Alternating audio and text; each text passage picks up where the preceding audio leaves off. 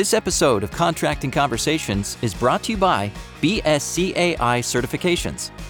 Stand out from the crowd and illustrate your dedication to the industry and professional development by earning one of 4 professional designations for supervisors, suppliers, managers, and executives. Learn more at bscai.org/certification.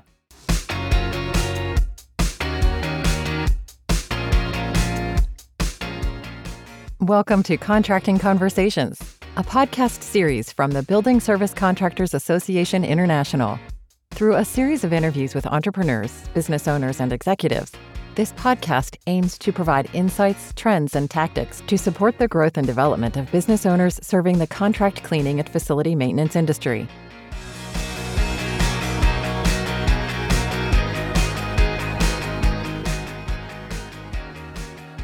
Welcome to Contracting Conversations, the official podcast of BSCAI. I'm your host, Lauren Leocoris. On this episode, I speak with Tim Murch, Chairman and CEO of 4M Building Solutions, about his journey in the industry, building a successful company, and what company culture means to him. Support for Contracting Conversations comes from our premier partners, 3M, Diversey, Karcher, and Team Software. Learn more about our partners and their category-leading solutions for contractors at bscai.org/partners.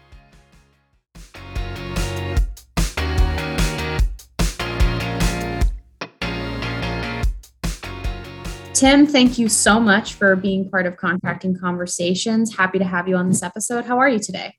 Very good, thank you. Glad to be on it and share a story with the world out there. Absolutely. So, Tim, to start us off, what drew you to the building services industry and what was the catalyst for you to start your own company? Yeah, it's really a great story. I really grew up in the business as a kid, and then it went on from there. My father, Mitch Murch Sr., was a depression child and started doing anything and everything that he could as a kid, with his father working 2 jobs during the war.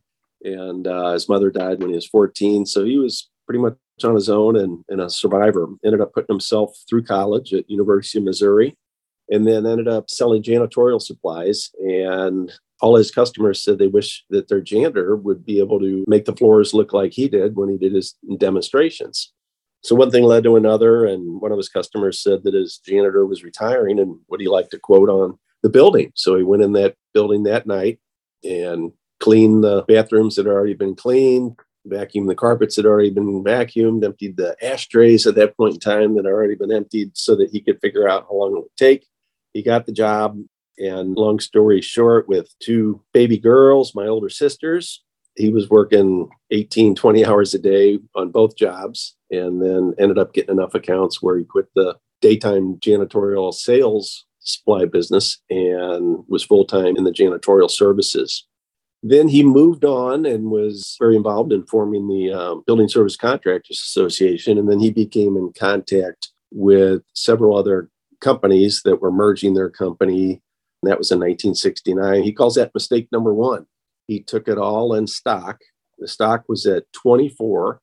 It was supposed to triple, and it ended up going down to 2 1/8. So here's my company, and here's this worthless piece of stock certificate. So as I said, that's mistake number 1. And then he ended up moving on to what he referred to as mistake number 2, which is building an ice rink.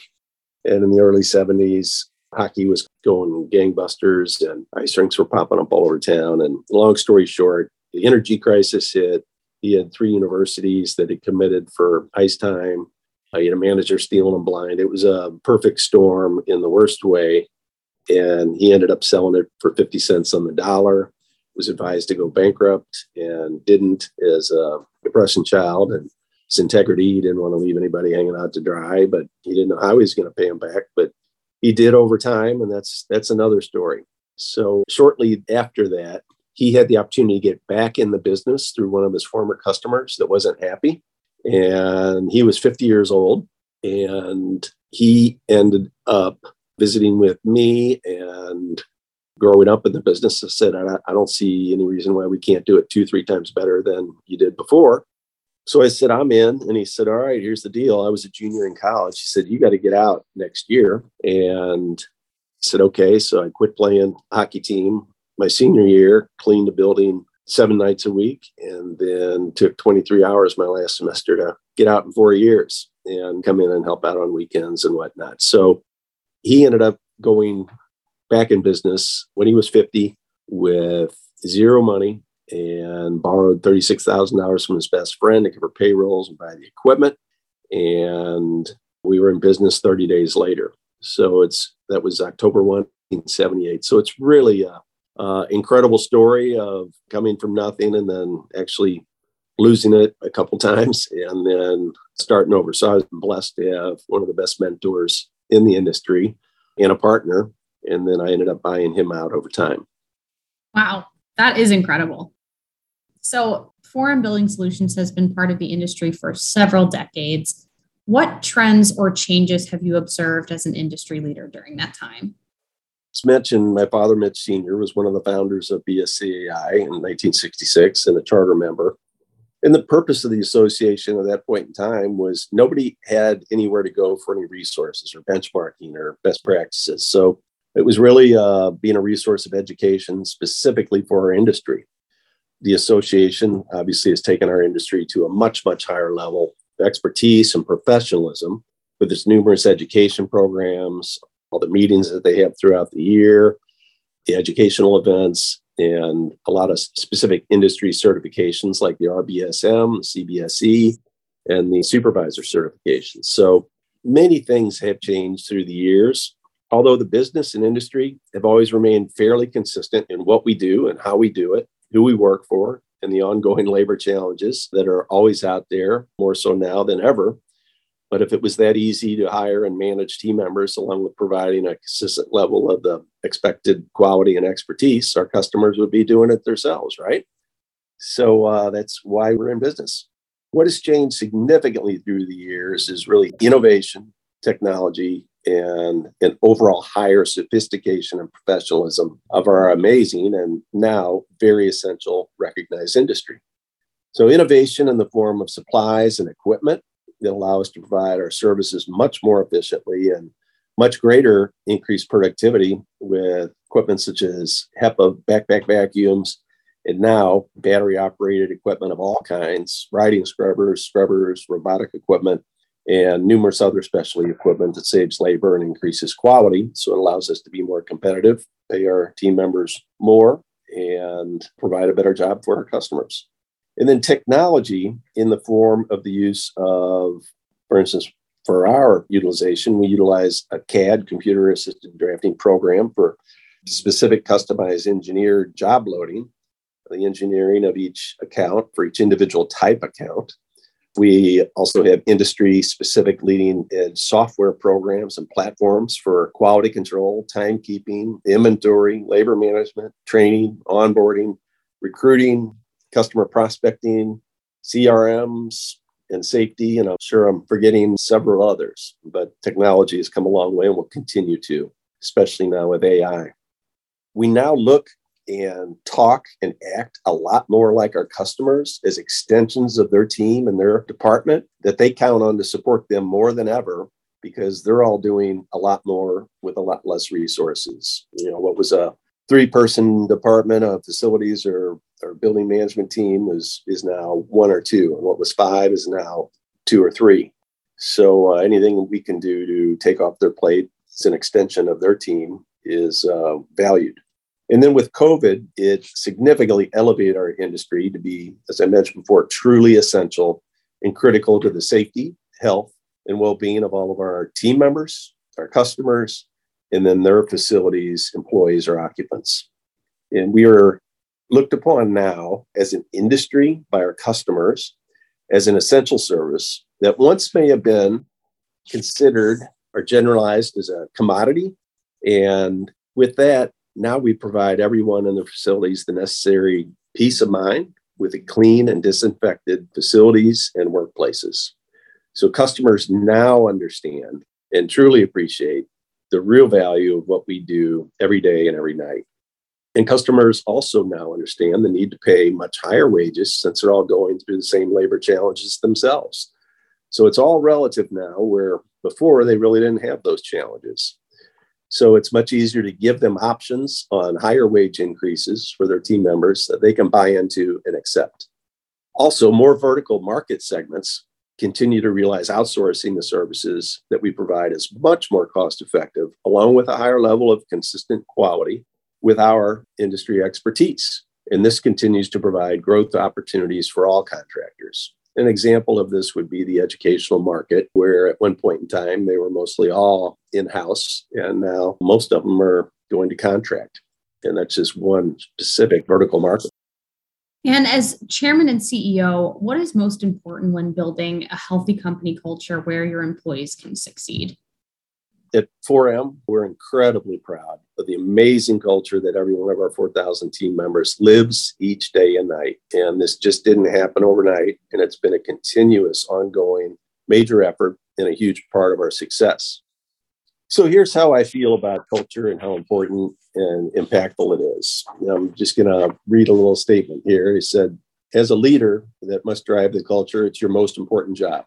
Your most important job as a leader is to drive the culture, and not just any culture.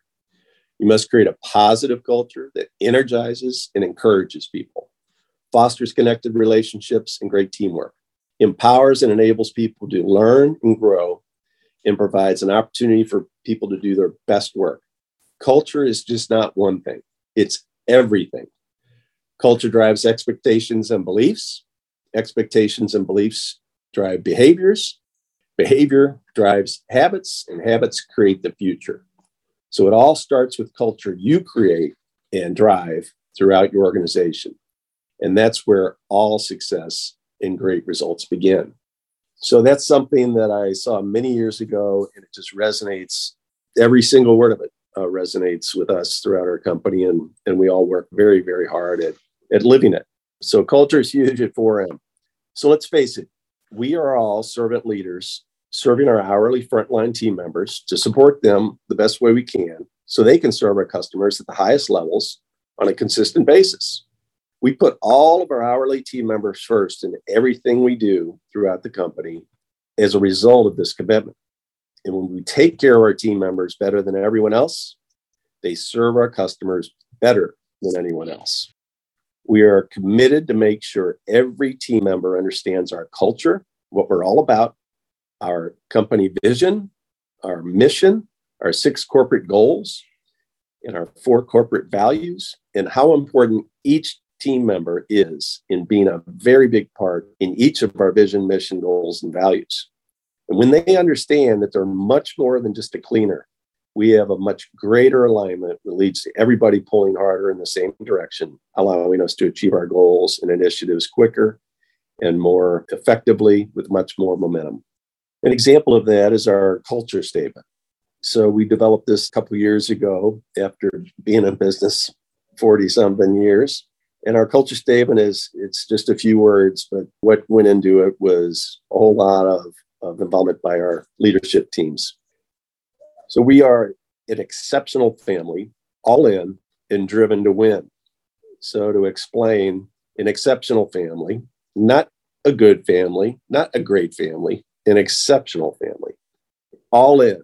We're not kind of in, we're not sort of in, we're all in. And then we're all driven to win. And driven to win is competition amongst all of us, amongst our competitors. And if you're not winning, I don't think you're having too much fun. So I can go on and on about how important culture is and how hard we work at it every day and everything we do to make 4M the absolute best place to work from our viewpoint. As mentioned, we're all extremely competitive in everything we do throughout the company. Everything is measured. All scorecard metrics, status, and the results are shared with everyone very consistently. So as I mentioned, it's all about winning, right? So winning is fun. And we all have a tremendous amount of fun doing what we do with a very competitive spirit all throughout the company. So we have a tremendous amount of recognition throughout the company and love finding team members doing things right, regardless of their position. So the old adage, no news is good news and the rest is all bad. Well, I threw that out the window in the early 90s because I wanted to completely change our culture and put our team members first. So our objective is to finding team members doing things right. Because when you go on an inspection and you tell the team, everything looked pretty good, but I found this, and this, that can get pretty old. So we want to make a really big deal out of finding team members doing things right. And everyone loves recognition. So if you don't, then something's probably wrong with you. So we can't recognize everyone enough at every level on a consistent basis. A few of the things that we do, we've got a Good Works program. So they're basically tickets that we find a team member doing something right, we fill it out, and their name goes into a monthly drawing at that account. We get a lot of compliment letters from customers and occupants of our facilities, and we make a really big deal out of that. They're forwarded to me. I write a personal thank you appreciation note, which may have something about being a big part of our Forum Exceptional family and being all in and driven to win as a big part of our success. We have newsletter recognition. Our newsletter is full of team member recognition. We have team member spotlights. We do anniversary certificates for years of service. Every 5 years, 10 years, 15 years, 20 years of service, everybody gets one. I bet I signed just for this month, I bet I signed 60 of them. So that's very gratifying. We have pizza parties, we do Amazon card drawings, and then many other things. But doing whatever you can to recognize the team members makes a tremendous difference. Absolutely. And Tim, what have been some of your most memorable or notable achievements throughout your career? Oh, wow. There are so many that I'm incredibly proud of and proud of our team, but probably the first and the biggest is our incredible culture, as I mentioned earlier, of 360-degree teamwork, which is one of our corporate values, which is just something we all live and breathe every day. So we're in a very tough business and probably has never been tougher with the current labor challenges. So knowing that all of our team members, and I use the word team members because we don't have employees at Forum, we don't have associates at Forum, we are all a team.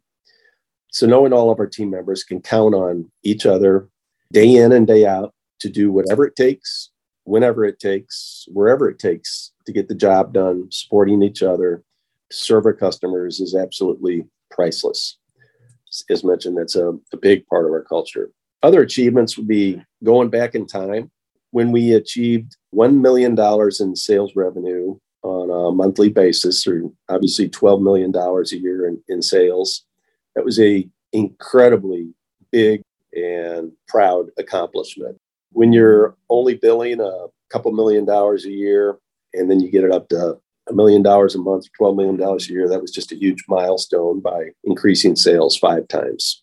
And then by the same token, hitting our other sales and profit milestones through the years by increasing our sales and profit each year, setting achievable and stretch goals with all of our leadership teams, strategic input, innovative solutions, ownership and commitment to get us to $50 million in annual revenue. And then once we achieve that, which was called the moonshot, then once we achieve that, to get it to $100 million, which is called the moonshot, doubling it. And now our next goal is the Mars shot, which is taking it to $150 million in revenue. So again, it's all about our leadership teams at every level and their incredible commitment, dedication to be a part of an industry leader while learning and growing for constant continuous improvement every day and being open. How can we do it better? How can we be more effective? How can we serve our customers and team members better? So I'm just incredibly grateful for our amazing teams. And given your vast experience, what advice do you have for those looking to start their own building services business? Oh boy, I would say go for it, do it, get out of the starting gates, but do it with a plan and do it with a very disciplined plan. It's very easy business to get into, but a very, very hard business to stay into and scale. Get involved in BSCAI. Attend all their educational conferences, online, in person, wherever they may be, and learn the best practices in our industry. We all want to help each other out. I've been very blessed and fortunate to have so many companies through the years that had things in place that they were willing to share with us that we utilized and made our own throughout the many years. So that's what the association is all about. And then if you want to grow, again, do it with a discipline focus. Discipline with the type of customer, the size of the customer, the market segment, the geography that you can most effectively serve.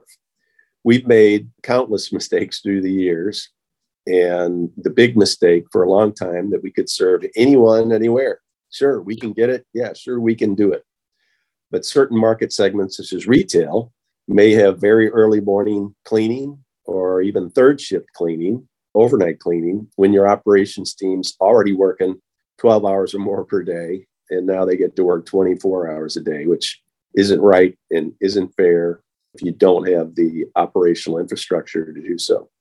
So also overextending yourself with a geographical area of coverage that's too much for your operations team to effectively service is also a recipe disaster.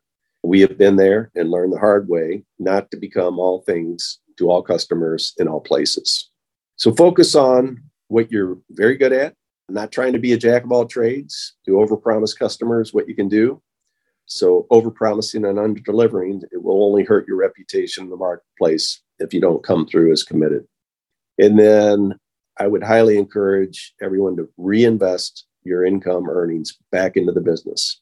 Many companies hit a wall at $1 million to $2 million in sales volume because of the financial capital needs that are needed to grow at that point in time, along with the human capital needs, which also becomes a financial capital need that it takes to grow. And utilize all your resources. There are more resources out there now than ever before. And I learned a long time ago that there's so many smarter people than me. So surround yourself with the best talent possible, with strengths that are much greater than yours. Utilize outside resources and consultants with expertise and strategic planning that'll help you focus on your strategic initiatives and disciplines. And most importantly, get involved in the BSCAI and join a BSCAI peer group as soon as possible. Sharing best practices in a safe, confidential environment, along with being constructively critiqued for areas of improvement by industry peers, is invaluable and priceless. It will ramp up and compound your success much, much faster. It was a big part of our success for many years. And lastly, never, ever give up.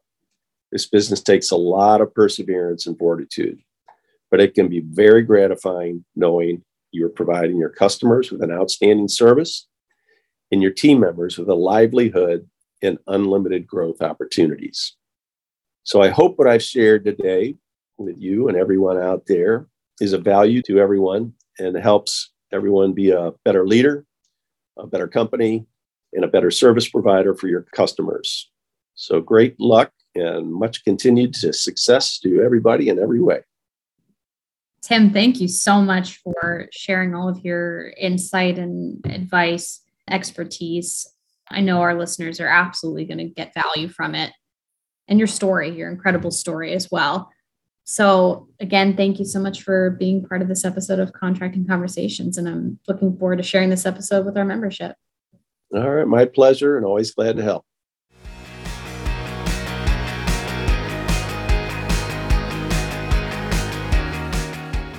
Thank you for listening to this episode of Contracting Conversations from BSCAI. If you liked what you heard and want to find out more or listen to previous episodes, head over to bscai.org/podcast. There, you can also subscribe to our newsletter so you never miss industry news, updates, and great tips. Subscribe to Contracting Conversations on SoundCloud, Apple Podcasts, Spotify, or wherever you listen to podcasts. And learn more about our community on Facebook, LinkedIn, Twitter, and YouTube.